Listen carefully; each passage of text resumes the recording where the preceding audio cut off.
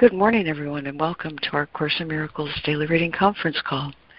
We read from the text of A Course in Miracles Original Edition, which is published by our dear friends at the Course in Miracles Society. You can access an online copy of the original edition by going to jcim.net, where if you mouse over the link at top for online edition, you'll see the link to read A Course in Miracles, OE. On that same drop-down, there's an option to subscribe to have both the daily text reading and the lesson for the day sent to you from the Course in Miracles Society. My name is Lori Cameron. This call is Monday through Friday from 9:15 to 10:45 a.m. Eastern.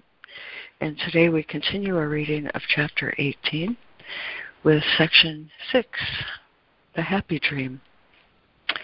And we're also mindful of our review lesson.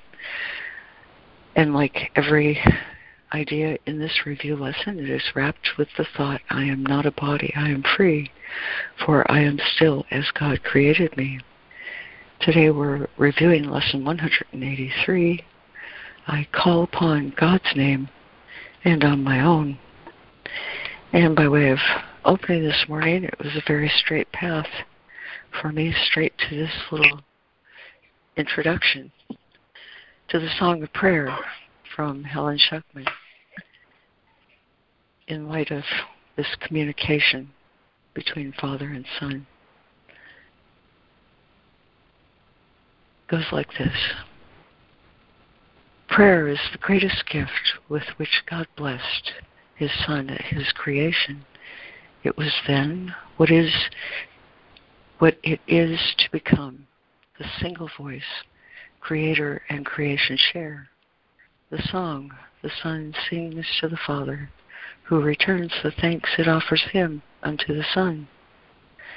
Endless the harmony, and endless too the joyous concord of the love they give forever to each other.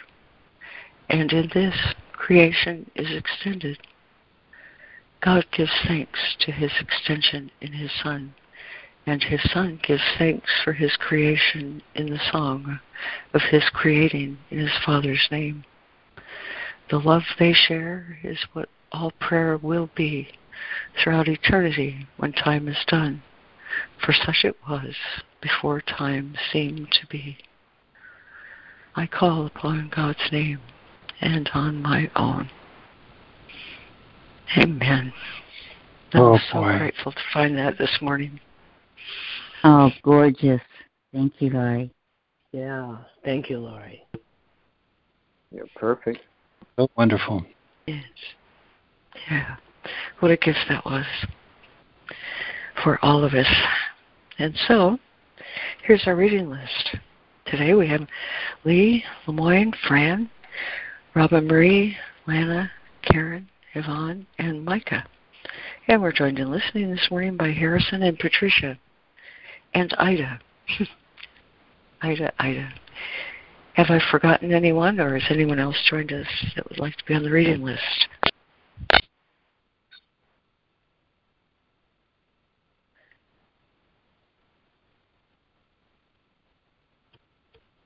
Okay. And so here we go again in Chapter 18, The Dream and the Reality, with Section 6, The Happy Dream. I'll just mention that if your book says prepare you now, the correcting of that should be prepare you not in paragraph 41. Prepare you not for the undoing of what never was. If you already understood the difference between truth and illusion, the atonement would have no meaning. The holy instant, your holy relationship, the Holy Spirit's teaching, and all the means by which salvation is accomplished would have no purpose, for they are all but aspects of the plan to change your dreams of fear to happy dreams from which you awaken easily to knowledge. Put yourself not in charge of this, for you cannot distinguish between advance or retreat. Some of your greatest advances you have judged as failures, and some of your deepest retreats you have evaluated as success. Lee. Chapter 18, The Dream and the Reality, Section 6, The Happy Dream. Prepare you not for the undoing of what never was. If you already understood the difference between truth and illusion, the atonement would have no meaning. The holy instant, your holy relationship, the Holy Spirit's teaching, and all the means by which salvation is accomplished would have no purpose, for they are all but aspects of the plan to change your dreams of fear to happy dreams, from which you awaken easily knowledge. Put yourself not in charge of this, for you cannot distinguish between advance and retreat. Some of your greatest advances you have judged as failures, and some of your deepest retreats you have evaluated as success. 42. Never approach the holy instant after you have tried to remove all fear and hatred from your mind. That is its function. Never attempt to overlook your guilt before you ask Holy Spirit's help. That is His function. Your part is only to offer Him a little willingness to let Him remove all fear and hatred and to be forgiven.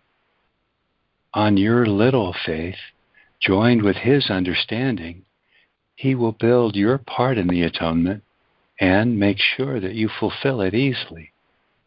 And with Him, you will build a ladder planted in the solid rock of faith and rising even to heaven.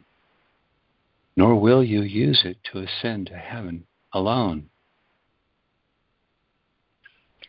Thank you, Lee and Lemoyne.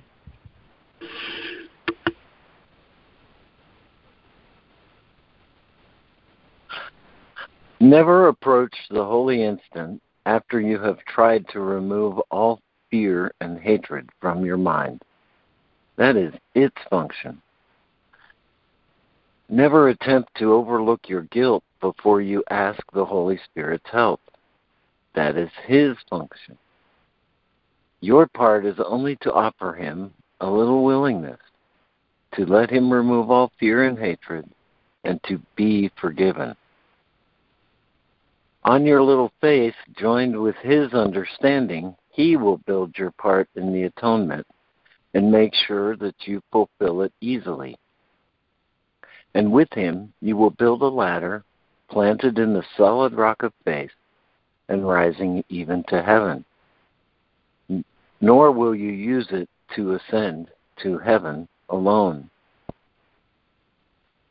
Through your holy relationship, reborn and blessed in every holy instant which you do not arrange, thousands will rise to heaven with you.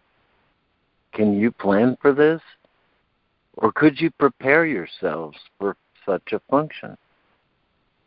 Yet it is possible because God wills it, nor will He change His mind about it.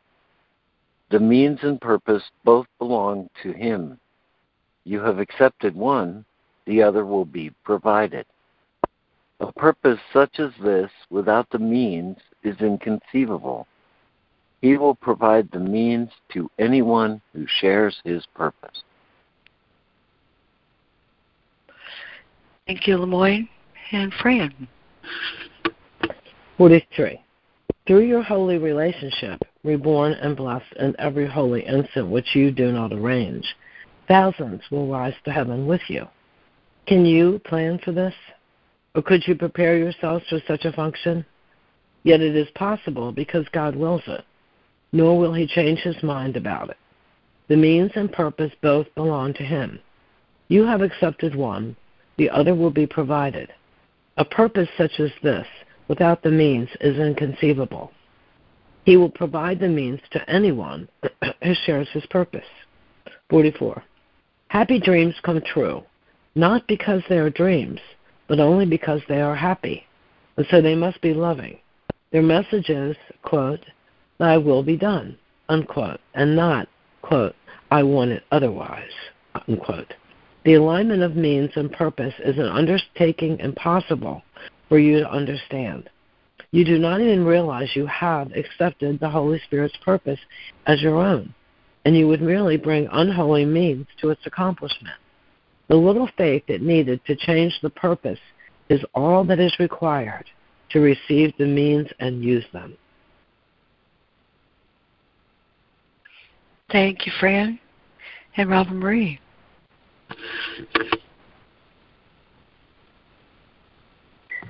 Happy dreams come true not because they are dreams, but only because they are happy. And so they must be loving. Their message is, quote, "Thy will be done," and not, quote, "I want it otherwise." The alignment of means and purpose is an undertaking impossible for you to understand. You do not even realize you have accepted the Holy Spirit's purpose as your own, and you would merely bring unholy means to its accomplishment. The little faith it needed to change the purpose is all that is required to receive the means and use them. For it is no dream to love your brother as yourself, nor is your holy relationship a dream. All that remains of dreams within it is that it is still a special relationship. Yet it is very useful to the Holy Spirit, who has a special function here. It will become the happy dream through which he can spread joy to thousands on thousands who believe that love is fear, not happiness. Let him fulfill the function that he gave to your relationship by accepting it for you, and nothing will be wanting that would make of it what he would have it be. Thank you, Robin Marie. And Lana. Okay. It is no dream to love your brother as yourself, nor is your holy relationship a dream. All that remains of dreams within it is that it is still a special relationship. Yet it is very useful to the Holy Spirit, who has a special function here. It will become the happy dream through which he can spread joy to thousands on thousands who believe that love is fear, not happiness. Let him fulfill the function that he gave to your relationship by accepting it for you, and nothing will be wanting that would make of it what he would have it be. 46. When you feel the holiness of your relationship is threatened by anything, stop instantly and offer the Holy Spirit your willingness, in spite of fear, to let him exchange this instant for the Holy One, which you would rather have. He will never fail in this. But forget not that your relationship is one, and so it must be that whatever threatens the peace of one is an equal threat to the other. The power of joining and its blessing lie in the fact that it is now impossible for either of you to experience fear alone or to attempt to deal with it alone. Never believe that this is necessary or even possible. Yet just as this is impossible, so is it equally impossible that the holy instant come to either of you without the other, and it will come to both at the request of either. Thank you, Lana. And Karen, if you'd like to do 46, 47, and roll right through 48, please. Okay. 46. When you feel the holiness of your relationship is threatened by anything, stop instantly and offer the Holy Spirit your willingness, in spite of fear, to let him exchange this instant for the Holy One, which you would rather have. He will never fail in this. But forget not that your relationship is one, and so it must be that whatever threatens the peace of one is an equal threat to the other. The power of joining and its blessing lie in the fact that it is now impossible for either of you to experience fear alone, or to attempt to deal with it alone.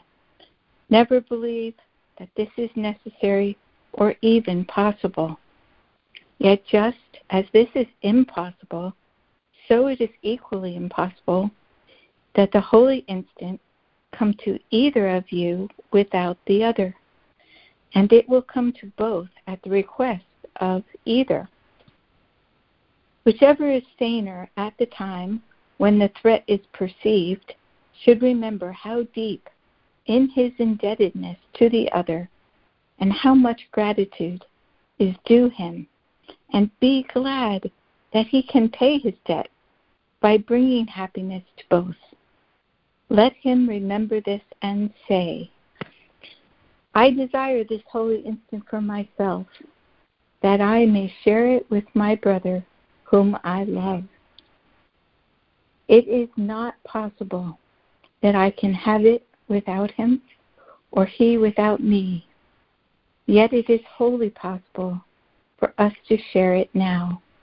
And so I choose this instant as the one to offer to the Holy Spirit, that his blessing may descend on us and keep us both in peace. Thank you, Karen and Yvonne. Okay, thank you, Lori. I guess I'm going to go back a little bit here. Yet, just as this is impossible, so is it equally impossible that the Holy Spirit, the Holy Instant, come to either of you without the other, and it will come to both at the request of either.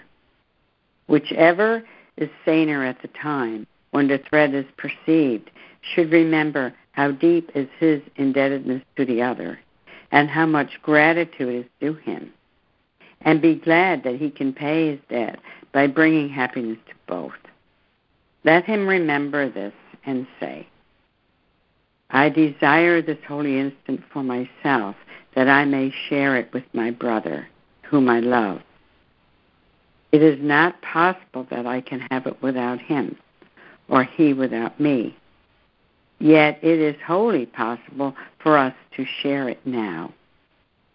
And so I choose this instant as the one to offer to the Holy Spirit, that his blessing may descend on us and keep us both in peace.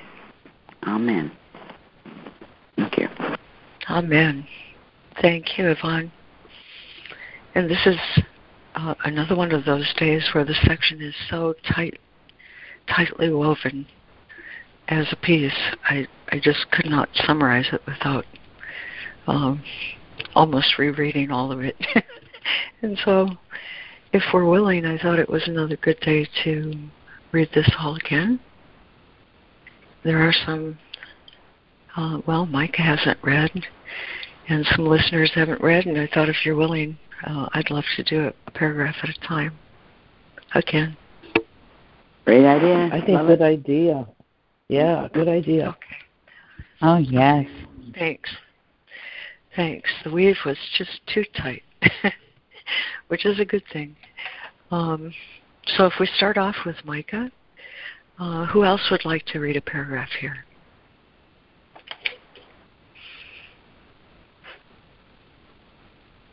This is Sandra. I can read. Great. Thanks, Sandra.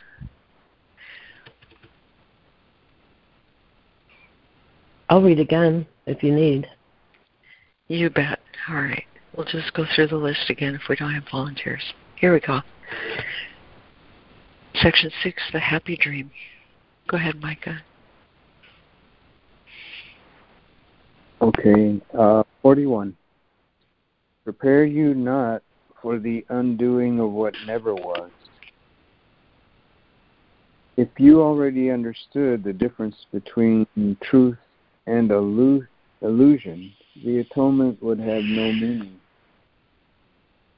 The holy instant, your holy relationship, the Holy Spirit's teaching, and all the means by which salvation is accomplished would have no purpose. For they are all but aspects of the plan to change your dreams of fear to happy dreams, in which you awaken easily to knowledge. Put yourself not in charge of this, for you cannot distinguish between advance and retreat. Some of your greatest advances you have judged as failures, and some of your deepest retreats you have evaluated as success.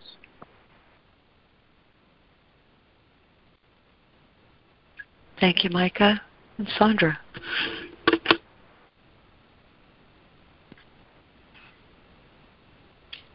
Never approach the holy instant after you have tried to remove all fear and hatred from your mind. That is its function. Never attempt to overlook your guilt before you ask the Holy Spirit's help. That is His function. Your part is only to offer Him a little willingness to let Him remove all fear and hatred and to be forgiven. On your little faith, joined with His understanding, He will build your part in the atonement and make sure that you fulfill it easily. And with Him, you will build a ladder planted in the solid rock of faith and rising even to heaven. Nor will you use it to ascend to heaven alone. Thank you, Sandra. Is there a new reader that would like to do paragraph 43?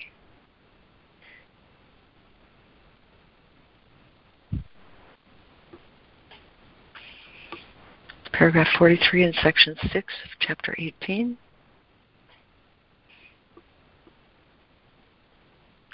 All right, back to you, Lee.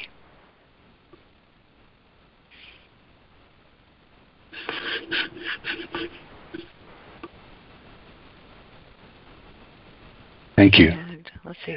Your holy relationship is warm and blessed. In every holy instant which you do not arrange, thousands will rise to heaven with you. Can you plan for this? Or could you prepare yourselves for such a function? Yet it is possible because God wills it, nor will He change His mind about it.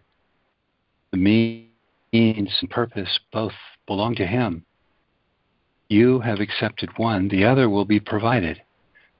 A purpose such as this without the means is inconceivable. He will provide the means to anyone who shares His purpose.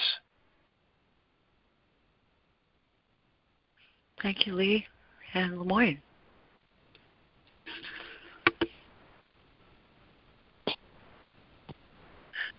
Happy dreams come true, not because they are dreams, but only because they are happy. And so they must be loving. Their message is, thy will be done, and not, I want it otherwise. The alignment of means and purpose is an undertaking impossible for you to understand. You do not even realize you have accepted the Holy Spirit's purpose as your own, and you would merely bring unholy means to its accomplishment.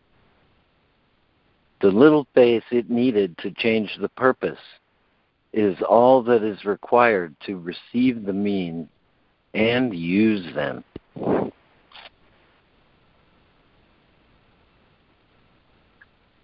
Thank you, Lemoyne. And Fran. It is no dream to love your brother as yourself, nor is your holy relationship a dream. All that remains of dreams within it is that it is still a special relationship. Yet it is very useful to the Holy Spirit, who has a special function here. It will become the happy dream, through which he can spread joy to thousands on thousands who believe that love is fear, not happiness. Let him fulfill the function that he gave to your relationship by accepting it for you, and nothing will be wanting that would make of it what he would have it be.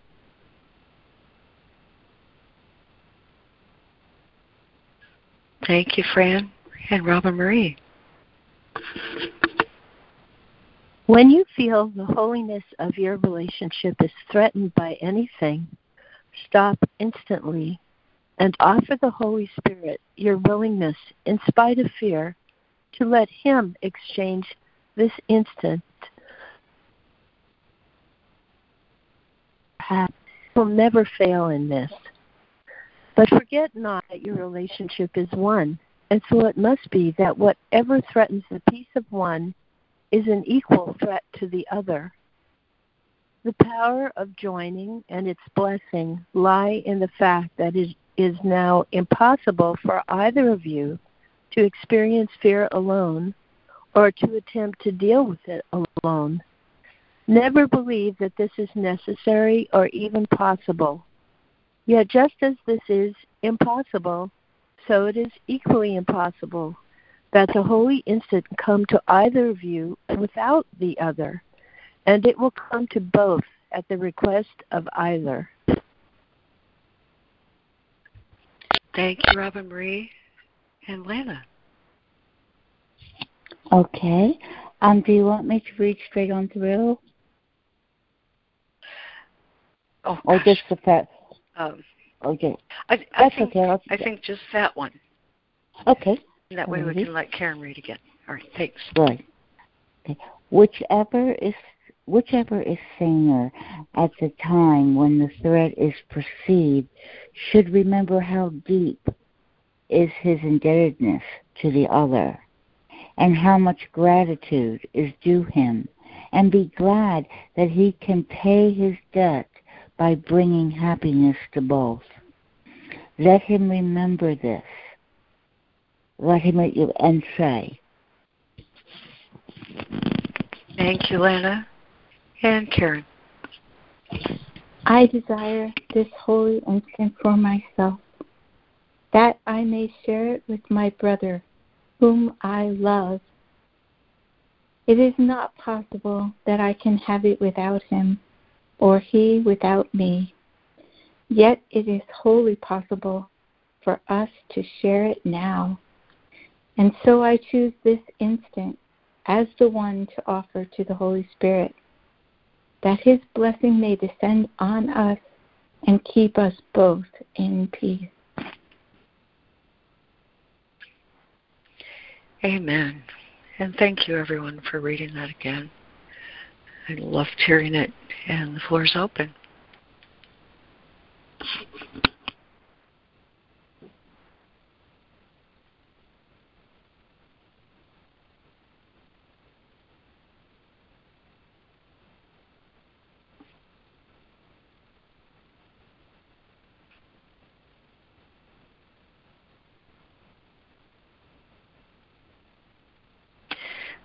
Well, hi, everybody. This is Lori, whom you just heard. The other day, I forget, was it yesterday or the day before? I think it was yesterday. He said, the holy instant is the result of your determination to be holy. It is the answer. Holy instant is the result of your determination to be holy. And he said that also of the holy relationship, that it is built on the desire to be holy. And so in reading this morning, I was drawn back to review lesson 58. And it starts out with the idea, my holiness envelops everything I see. And as I sat and thought about that, I thought, you know what, this is really cool. The first 29 lessons in this workbook, the first 29 lessons are built on the idea that I have an errant idea about meaning, and I can't see clearly. And as a consequence of all that, separation and the ego story seems to be my reality. But we get to lesson 30, or lesson 29 actually, after we've practiced the idea I want to see differently. Oh gosh, how much I want to see differently. I'm determined to see differently. And then we're told, I got to get it just right, sorry. Sometimes my memory plays tricks on me.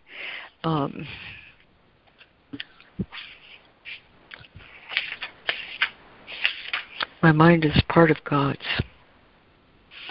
God is in everything I see. God is in everything I see because God is in my mind. God is in everything I see because God is in my mind. There's another way of looking at the world. I could see peace instead of this. My mind is part of God's. I am very holy. And then this stunner. My holiness envelops everything I see. And the idea in the review that he gives us for that one, my holiness envelops everything I see, is tacked right at the end of that little review paragraph. It says, I can picture only thoughts I hold about myself. I can picture only thoughts I hold about myself.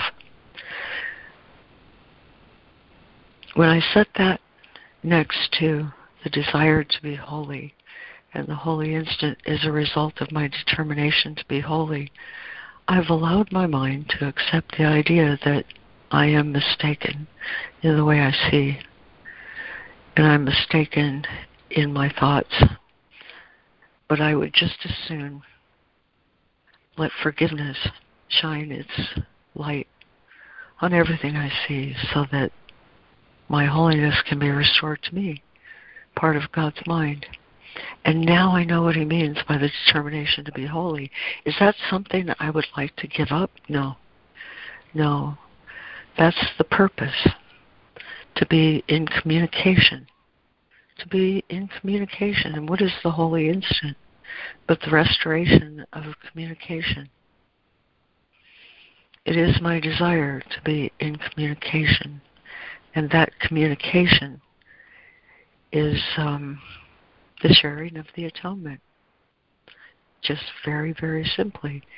When I align, thank you for that word yesterday, Yvonne. When I align my mind with the thoughts I think with God, he shares his holiness with me. God is in my mind, he says. I am in the mind of God and in the heart of God even. That determination to be holy forms the basis, the purpose of everything. It's the result.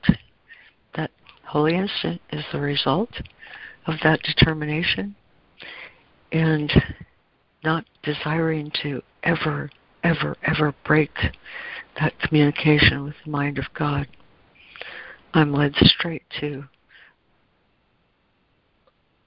my simple willingness. I could, he says, the means are given you if you align your mind with the purpose. I could try myself, and I have, and it always results in a tangle when I try to remove fear or guilt or any darkness from my mind. I always wind up in a tangle when I do that, and I don't need to do that. The means are given. The holy instant, the holy relationship, the Holy Spirit's teaching. All of that is given me when I align my mind with that purpose, the determination to be holy. And the nature of holiness is simply this. Holiness must be shared, for therein lies everything that makes it holy. That purpose is why he says in Course of Love, dedicate all thought to union. All union is holy. And that is always restored to my mind when I allow the light of forgiveness to shine its blessed light on anything I misinterpret. I'm complete.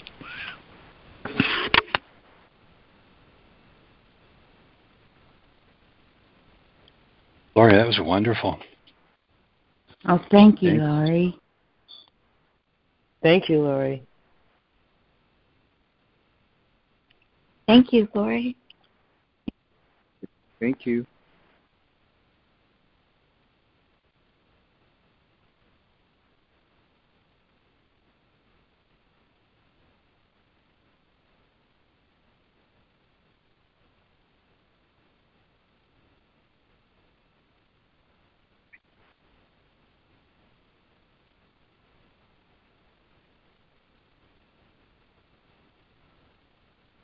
It's Lee, this phrase, the happy dream.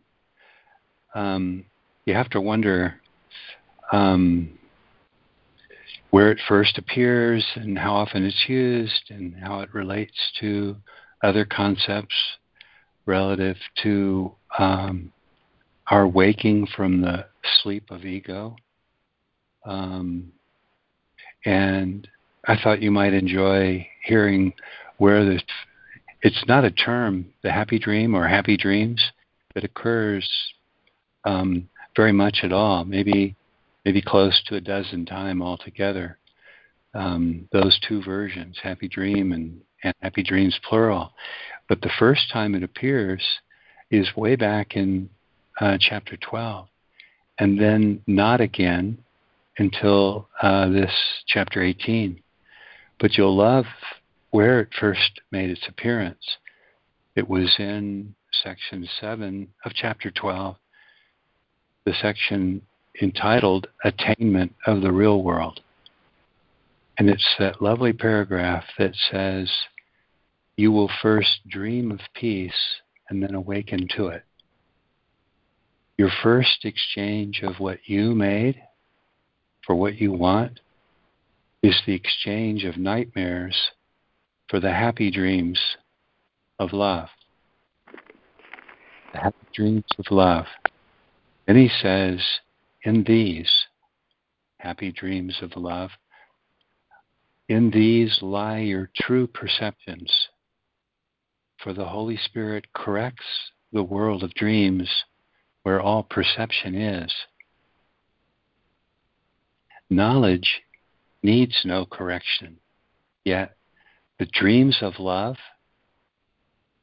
these happy dreams, the dreams of love lead unto knowledge.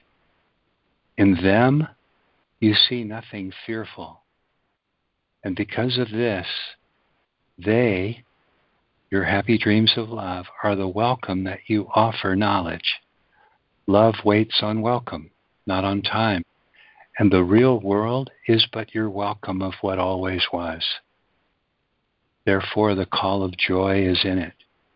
And your glad response is your awakening to what you have not lost. Praise then the Father for the perfect sanity of His most holy Son. Such an individual, fabulous paragraph. You guys, it's section 7 of chapter 12. Attainment of the Real World, paragraph 6, 7. And it makes that initial tie-in between what he wants me to understand of these happy dreams of love and their invitation to the experience of what he refers to as the real world, where perceptions are led from false perception to true perceptions. Okay, well, I hope you enjoyed that. I enjoyed touching in on that again. I'm complete. Oh, very much. Mm. Oh, Yeah. thank you, Lee. Yeah, thank you, Lee. Yeah, thank you. Good morning, it's Karen. Just a really quick thought. Never approach the holy instant after you have tried to remove all fear. Put yourself not in charge. You cannot distinguish between advance and retreat. Never approach the holy instant after you have tried to remove all fear and hatred from your mind, for that is its function. And never attempt to overlook your guilt before you ask the Holy Spirit's help.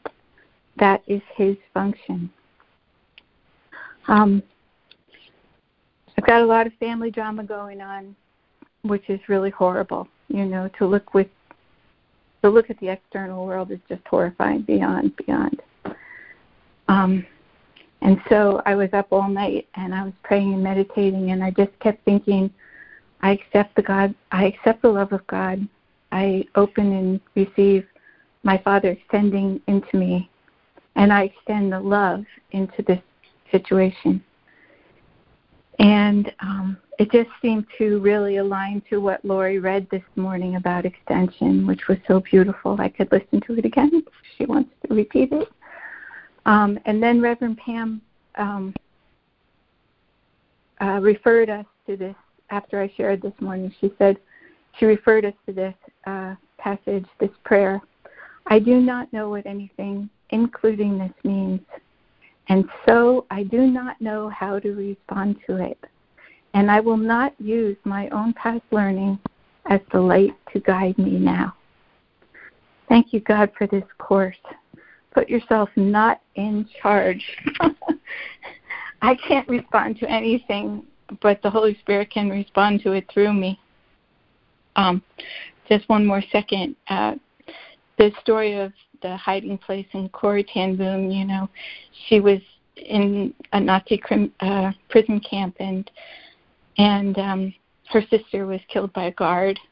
And afterwards, she became a lecturer, and the guard came up to her at the end of one of her talks, and she recognized this guard who had caused her sister's death in the prison camp.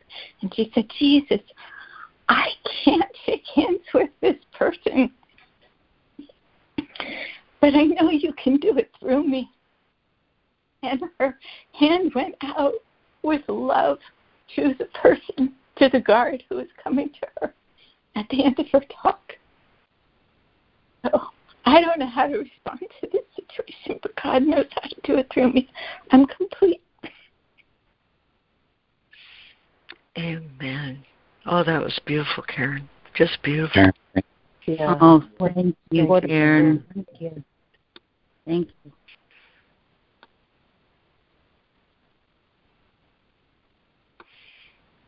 Well, and you walked us right to the top of the hour. And once again, Fran is with us, and we'll share or lead our reflection this morning on our lesson, review lesson 203, with our thanks, Fran. Thank you, Lori. Hi, everybody. We are in the last review 6, before we enter the second part of the workbook. And today we are lesson 203. So I'm going to read the first paragraphs from the introduction, which I think are so helpful. Anyway, review 6. For this review, we take but one idea each day and practice it as often as possible. Besides the time we give morning and evening, which should be not less than 15 minutes, and the hourly remembrances we make throughout the day, use the idea as often as you can between them. Each of these ideas alone would be sufficient for salvation if it were truly learned. Each would be enough to give release to you and to the world from every form of bondage and invite the memory of God to come again. With this in mind, we start our practicing, in which we carefully review the thoughts the Holy Spirit has bestowed on us in our last 20 lessons. Each contains the whole curriculum, if understood, practiced, accepted, and applied to all the seeming happenings throughout the day. One is enough, but for that one, there must be no exceptions made, and so we need to use them all and let them blend as one, as each contributes to the whole we learn. These practice sessions, like our last review, are centered around a central theme with which we start and end each lesson. It is this: I am not a body, I am free. for I am still as God created me. The day begins and ends with this, and we repeat it every time the hour strikes, or we remember in between we have a function that transcends the world we see. Beyond this, and a repetition of the special thought we practice for the day, no form of exercise is urged except a deep relinquishment of everything that clutters up the mind and makes it deaf to reason, sanity, and simple truth. When you are tempted, hasten to proclaim your freedom from temptation, as you say, "This thought I do not want. I choose instead," and then repeat the idea for the day and let it take the place of what you thought. To him, I offer this review for you. Now we'll go to lesson 203. I am not a body. I am free, for I am still as God created me. I call upon God's name and on my own. The name of God is my deliverance from every thought of evil and of sin, because it is my own as well as his. I am not a body. I am free, for I am still as God created me. We'll take a moment and reflect on this.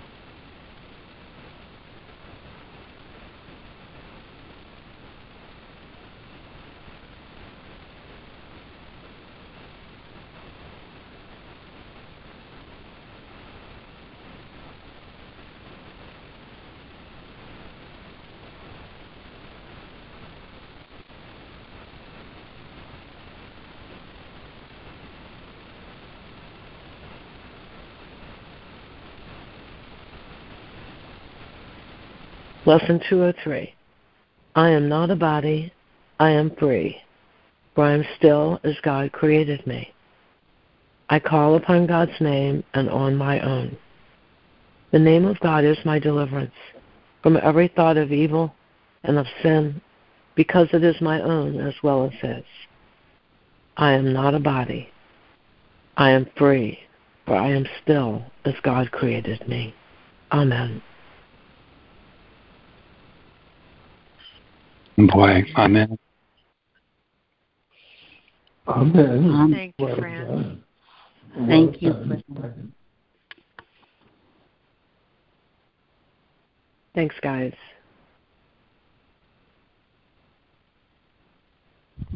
Well, good morning. Oops. This is Lana. I was just thanking Fran. Thank you, Lana. Oh, that's okay. Well, boy, this lesson in this section, and in the section yesterday too, so powerful for me. It takes me back to a time. Well, I think I might have shared this, and maybe it was a year ago when we were reading this section before. But it took me back about with my relationship with my daughter and the night that I finally gave her over to the Holy Spirit. It was, so much in my experience about the transformation of a special relationship into a holy one is giving up control of it. And not only from interfering or using, as you shared, Karen, using my past learning to try to deal with it, but also giving up any outcome, giving it totally over to God. And as a mother, I'm sure many of you can relate that, I don't know, I think one of the last thing I ever gave to God after giving him everything else was my daughter. I can handle that better. and I remember during her very dark days of heroin addiction, I remember my prayer usually was, it was a winter time, and I would pray she would be arrested because she was on the streets, and at least I know she would be safe and warm and have food. And this one night I was just at my wit's end, and she was in jail at the time. And, I often say all roads lead to God, either in gratitude or desperation. And I definitely was on the road of desperation that night. And I had no idea, didn't have a clue, and I knew that at the depths of my soul what to do. I just totally surrendered that to God, and really gave her over. And it was only then when her situation started to change and heal. And it wasn't only that, because my greatest fear was that I would find her dead of an overdose, or I would get the phone call telling me they had found her. Just that summer, her boyfriend was found dead in the park of an overdose. And for a while, I didn't even know if she was with him or was in another part of the park. So that night, Jesus took me to that place I didn't want to go, and helped me face it. And through some miraculous means that I have no way of understanding or explaining, I had an inner recognition and understanding that even as I saw her body laying in bed, lifeless, I knew she was perfectly safe. That she was safe and she was fine, and I was fine. And I don't think if I would have had that experience, I would have been able to totally give her over to God, because I would always have that fear lurking as an obstruction to totally surrendering her to God.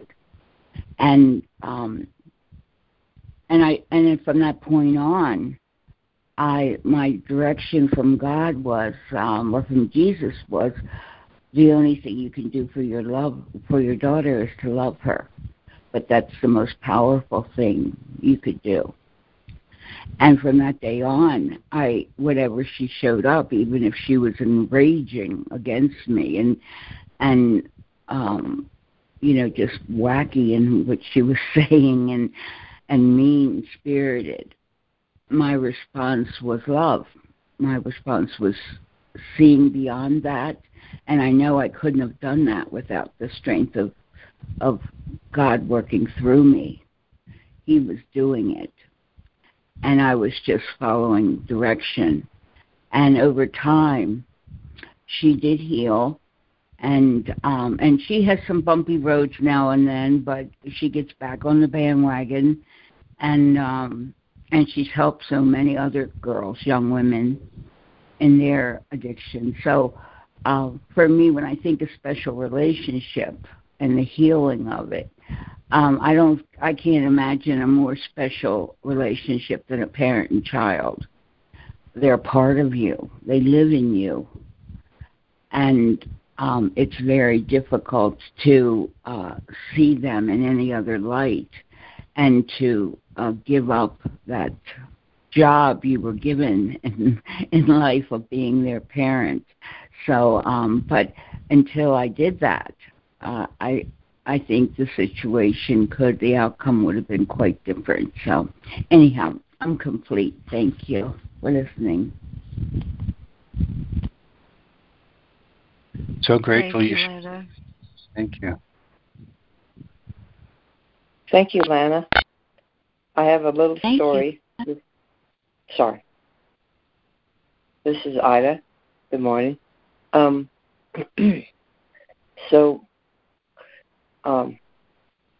of my partner's sons as far as we know, is still, after several years, deeply embroiled in drug abuse, but also still, as far as we know, he's still alive, with all the usual suspects, meth and heroin and whatever he can get.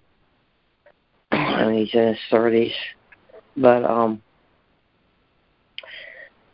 so when I heard you talking about your daughter just now, and I've heard you talking about that before, but this time I thought of, well, I should pray for him.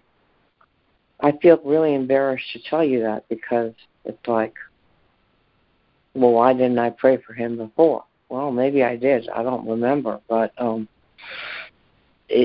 prayed the prayer at the end of chapter 15 or chapter 16 of this book. I give you to the Holy Spirit as part of myself. I know you will be released unless I want to use you to imprison myself. In the name of my freedom, I will your release, for I realize that we will be released together. Amen. And when I said that prayer, while you were still talking about your daughter, Lana, I felt power of that prayer, even though I'm not a blood relative of his. I felt the power of that prayer going out to him and helping to heal him. And in fact, I could feel a little bit of it just right now, as I just said it again. So thank you very much, Lana, and everybody, and Jesus and the Holy Spirit for helping me to have that prayer, because I don't know what else will help him, because he refused to go into a rehab a couple of years ago. And that issue of contention between Joe and his wife was one of the things that broke them up in the first place. So there's a lot of healing that needs to happen there. And thank you all so much for contributing to that healing. I'm complete. I'm so grateful for that share, Ida. Thank you. Oh, Ida, I felt beautiful. the power. Yeah, I felt the power as you read that too. Thank you. Mm-hmm. Thank you, Ida. Thank you, Ida.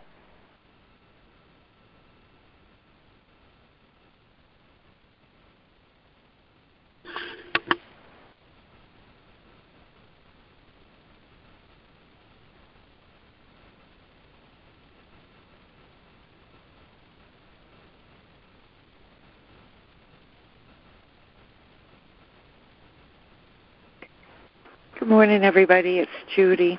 Thank you for reading. I love hearing your voices. And thank you, Lee and Lori, for your devotion to facilitating our joining in this call. I have thanks, Fran, for your reading of the lesson. And although I visited it early this morning, I seem to have gotten a deeper layer of understanding from it. In the second part, where it says that we will be to call on God's name as my own, as our own, is our deliverance from sin and evil. And it took my mind to a place where I remember reading in the text later, in one of the later chapters, where that it talks about the dream ending and perception ending. And Lee, thank you for your share, because you're the one that put me in this this little piece of my dialogue for the call today. The idea that it's a dream of judgment, and that in practicing the holy instant, that I cannot prepare myself for it. I need not prepare for myself for it.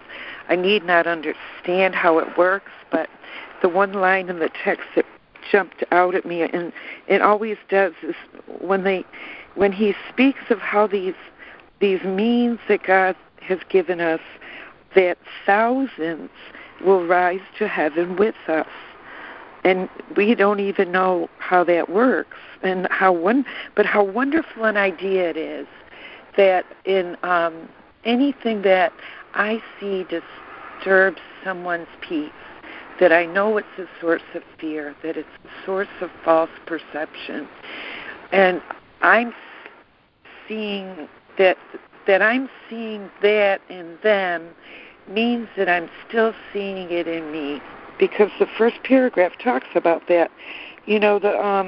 That these things, these means, the holy instant, the holy relationship, all the Holy Spirit's teaching, and all the means by which salvation is accomplished won't have any purpose anymore, because it will have been accomplished. So I know I'm still in it. I'm still in it. I'm still in it. And calling upon my dearest darling Holy Spirit to take this from me.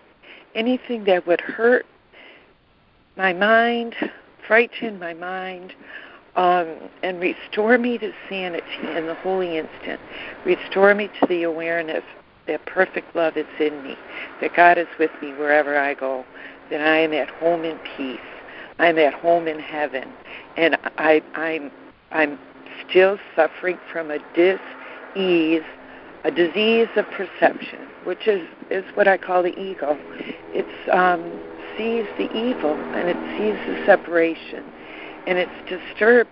Its peace is disturbed. It's judging something. So the more subtly I recognize my own disturbances of peace, the more effective I am in helping the Holy Spirit use me.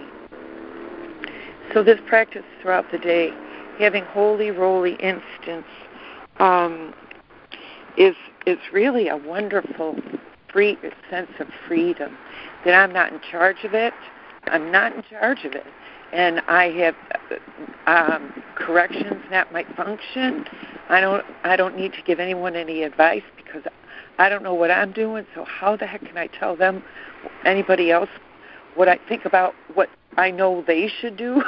I mean, the whole thing starts to unravel. And Lee, what you shared about the dream to love your brother as yourself.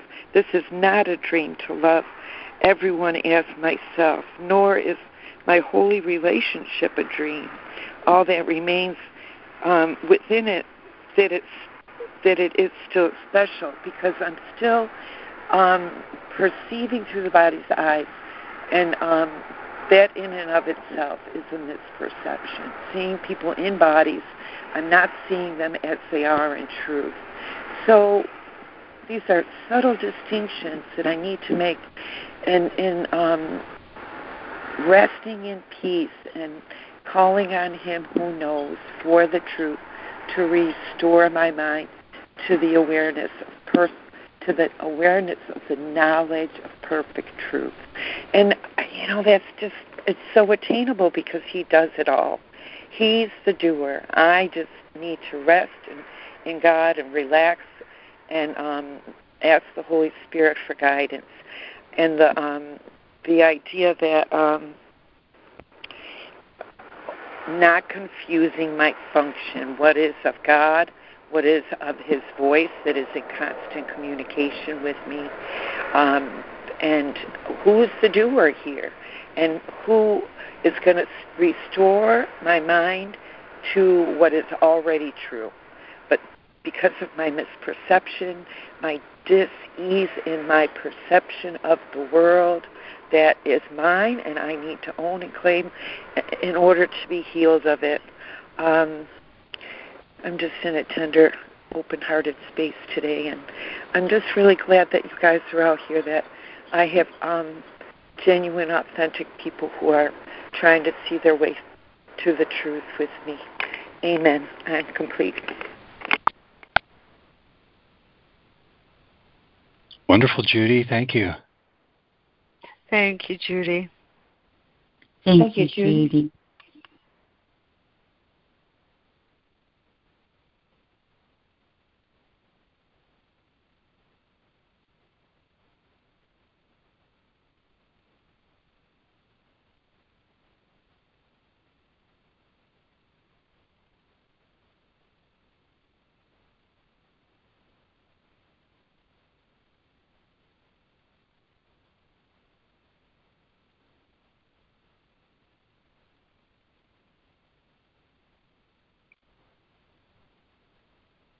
Thank you for all your share.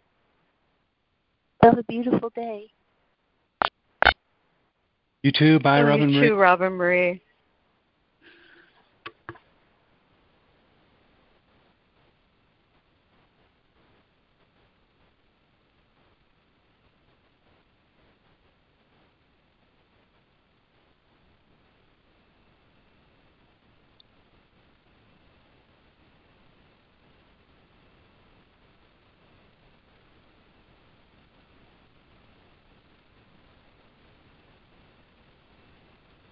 It's Lee. There's kind of a topic that's rolling around for me this morning, and it's the topic of how each student comes to their own experience of the authority with which the author of this course speaks to us from these pages. I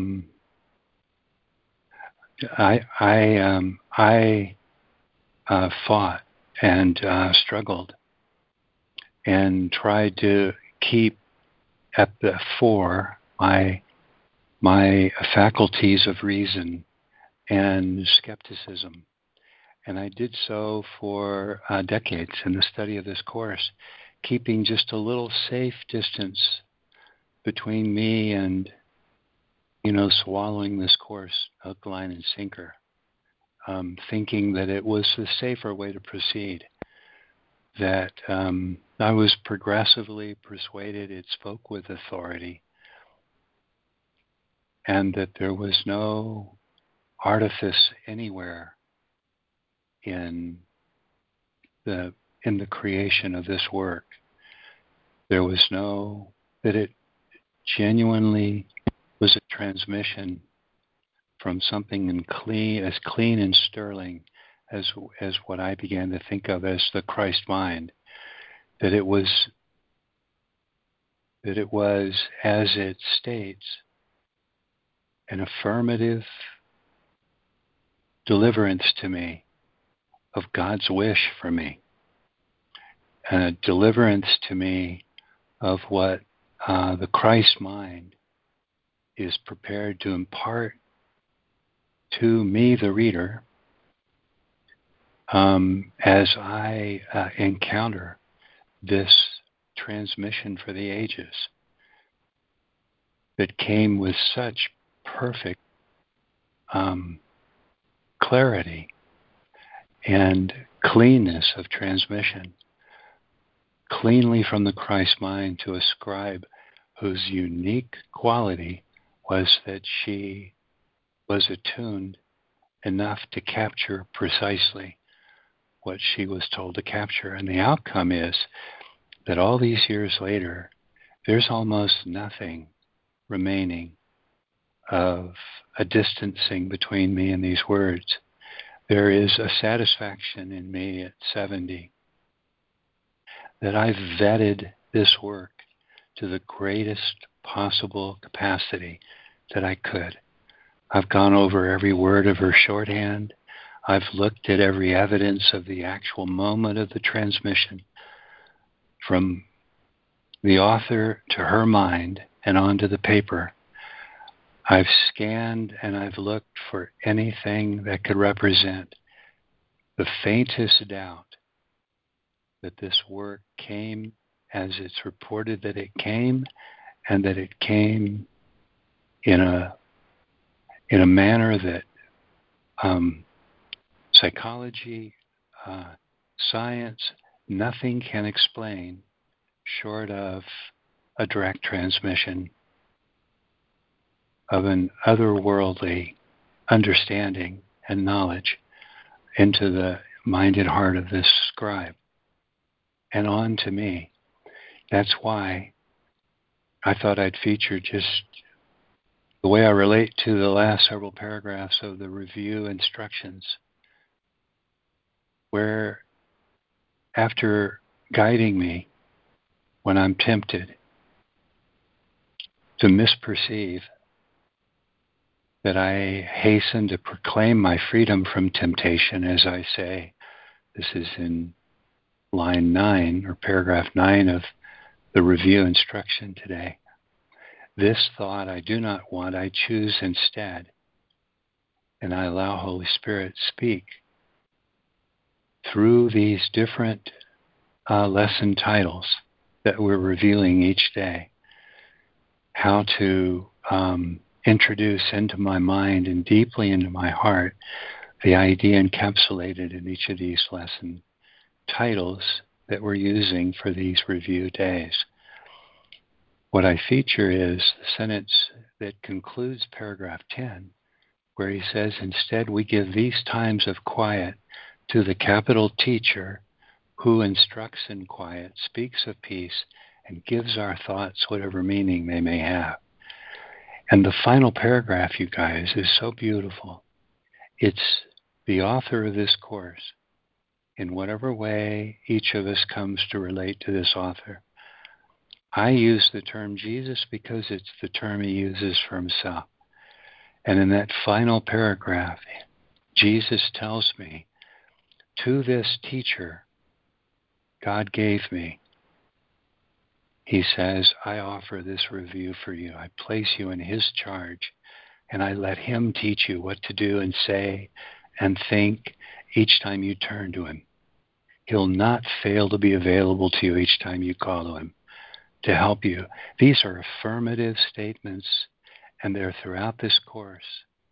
It's the author of the course whispering to me and saying, your whole concept of reality is skewed, and you suffer terribly from it, but you won't let it go. And I'm trying to tell you, your Creator placed in your mind his instructor, his teacher. And if you let him, he will take all of your dreams of fear and separation and fright, your dreams of judgment and isolation and alienation, and will begin to correct those dreams in pace with your willingness being all that's required. He'll change your dreams from dreams of fear to happy dreams of love, from which he promises, both in that paragraph I read from chapter 12 and in today's reading, from which you awaken happily to knowledge, from which you awaken, the word was easily. He'll change your nightmares to happy dreams of love, from which you awaken easily to knowledge. Everything short of a direct cognition of the truth or knowledge is some version of a dream still of some separation between me and you, a dream of separation between me and my Creator, a dream of separation for me between me and all that I behold. When that last vestige of separation, the sense of separation, is overcome, it's what he describes to me of being lifted by God into the final correction for my distorted thoughts, where I rest in the unity that is the truth of what abides as my relationship to all things. I'm delivered into holy relationship with all that I behold as love directs. And right at the gateway to that final deliverance that God himself gives me, right at the gateway of that is the happy dreams of love, by which what he refers to as the real world is attained in my experience. The real world, happy dreams, they're very, very closely associated, and it's almost impossible to separate the two concepts. They're different ways of his speaking of what it is for me to emerge from deeply false perceptions into what can increasingly be called true perception, what he calls in this work accurate perception. It's perception that isn't tainted by all my mistaken beliefs of judgment and condemnation and guilt. It's perception lit by this alignment with the love that's in me and the love that's true of me and of everything I see truly. Oh boy, well, that's where he's taken me in this section. And I would just point out, because I'm, as always, checking the notes as we read. In 44, happy dreams come true. Helen, in writing the shorthand notes for this course, as I've mentioned, was prompted what to underscore, what to feature. That first line of 44 was initially 2 sentences instead of just one. And she underscored, happy dreams come true. The whole sentence was underlined, happy dreams come true. Then she underscored the first word of the next sentence, not because they're dreams, but only because they're happy. This happiness that I'm delivered to is his entree into being delivered to an acquaintance with reality. Happiness is the entree to the acquaintance with what's real. And in that context, I can understand my unhappiness, something short of joy, is always the consequence of my encountering something I believe mistakenly about reality. I love the association of happiness with what's real. And I love that she was prompted to emphatically write, as she heard it, happy dreams come true. It plays on what we've all grown up with. Do dreams come true? Happy dreams come true. Not because they're dreams, but because they're happy. And being happy, they align with what's so. Thank you, everyone. I'm complete. Oh, that just put a fire in my heart, Lee. Thank you. Sure did. Thank you, Lee. Lovely. Thank you, Lee. That's great. Thank you.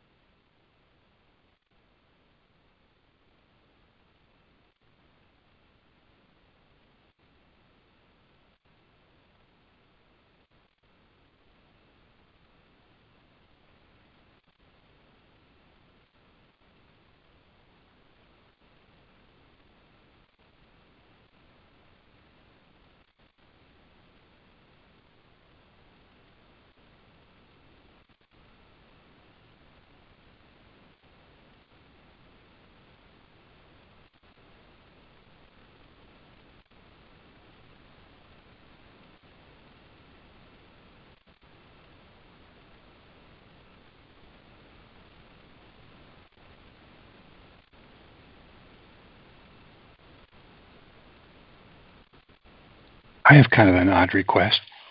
Karen had mentioned that she'd love to hear that opening from you again. And I don't know, there's a pause here. I had thought to ask before Karen did whether we could hear it again. So I guess it's... Oh, gosh, I'd love to. I'd love to. It was such a gift to me.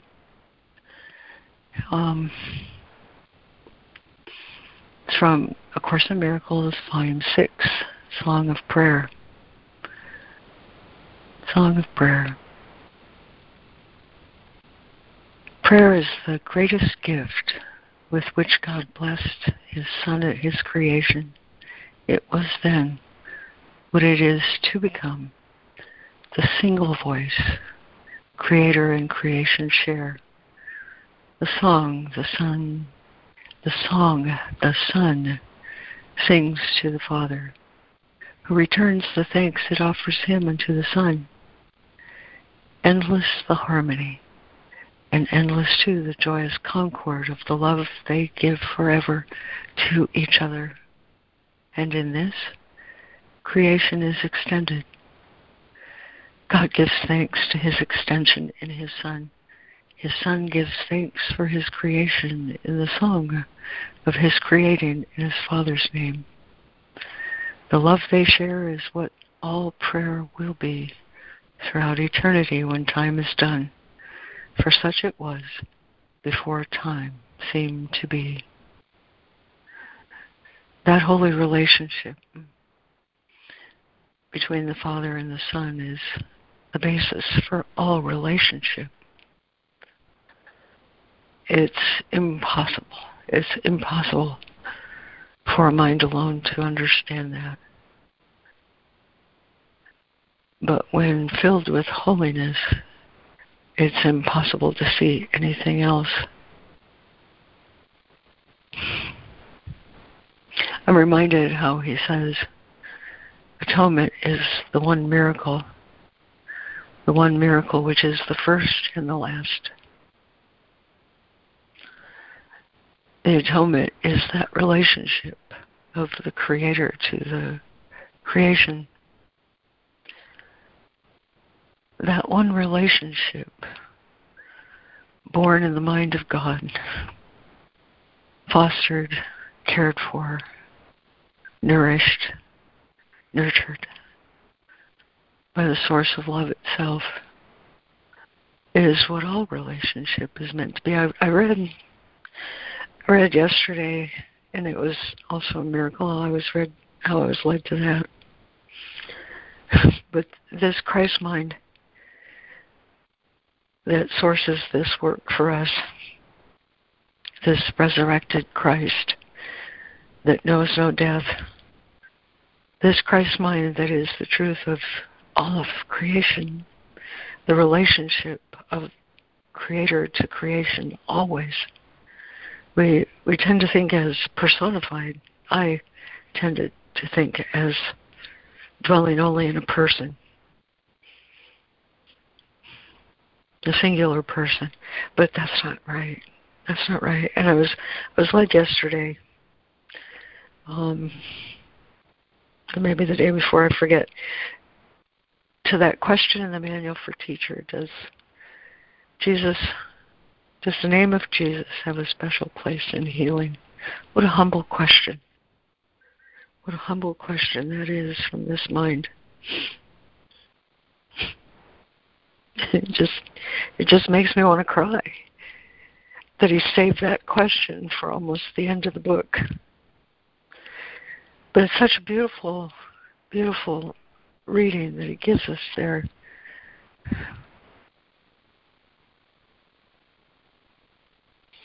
It stands for the love of God. This name, Jesus Christ, stands for the love of God, so closely woven to the Father that there is no space between the Father and the Son. A symbol to which the mind can always return. And that's why I love this lesson today. God, I love this lesson. I have a song that goes with it. I can't say the lesson without singing the song. I call upon God's name and on my own. Jesus Christ, a symbol for the love of God, so closely woven that nothing can come between. It's not a person. Though we relate to him as a person, I've related to him as a person. It's the relationship of everything to everything. Christ is the relationship of everything to everything. And when I align my mind with that, when I call upon God's name and on my own, there's no space. There's no space left for a mistake. Instantly, I'm returned to the truth of that holy relationship of everything to everything. Does the name of Jesus have a special place in healing. You know what? I think that's where I want to close today, because I was so grateful. I was so grateful. It starts out with God's gifts can rarely be received directly, though we each, I'm sure, have felt those holy instants where we know there's no separation. We have repeatedly stated that one who has perfectly accepted the atonement for himself can heal the world. Indeed, he has already done so. Temptation may recur to others, but never to this one. He has become the risen Son of God. That's all of us. Because of this relationship of the Father to the Son, he has overcome death. Because he has accepted life, he has recognized himself as God created him. And in so doing, he has recognized all living things as part of him. There is now no limit on his power because it is the power of God. And so has his name become the name of God. For he no longer sees himself as separate from him. What does this mean to you? It means that in remembering Jesus, you are remembering God. The whole relationship of the Son to the Father lies in him. His part in the sonship is also yours. That's what he means by build a ladder. Build a ladder planted on solid faith. And his completing learning guarantees your own success. Is he still available for help? That's today's lesson. What did he say about this? Remember his promises and ask yourself honestly whether it is likely he will fail to keep them. Can God fail his Son? And can one who is one with God be unlike him? Who transcends the body as transcended limitation, would the greatest teacher be unavailable to those who follow him? The name of Jesus Christ as such is but a symbol, but it stands for love that is not of this world. It is a symbol that can safely be used as a replacement for the many names of all the gods you pray to. It becomes the shining symbol for the capital W, Word of God, so close to what it stands for that the little space between the two is lost the moment that the name is called to mind. Remembering his name is to give thanks for all the gifts that God has given you, and gratitude to God becomes the way in which he is remembered. For love cannot be far behind a grateful heart and thankful mind. God enters easily. For these are the true conditions for your coming home. These are the conditions for your coming home. That's why I just love this reading today. Don't forget your indebtedness to your brother. He has the ability to return the awareness of love to your mind. That's what we're indebted to each other for. And our gratitude. Love is the way I walk in gratitude. Love always follows a gratitude. Always. Even in the darkest times. If I can remember to say thank you, I call upon God's name and on my own. So I thank you all. Thank you all for being here every day. You've saved my life. Amen.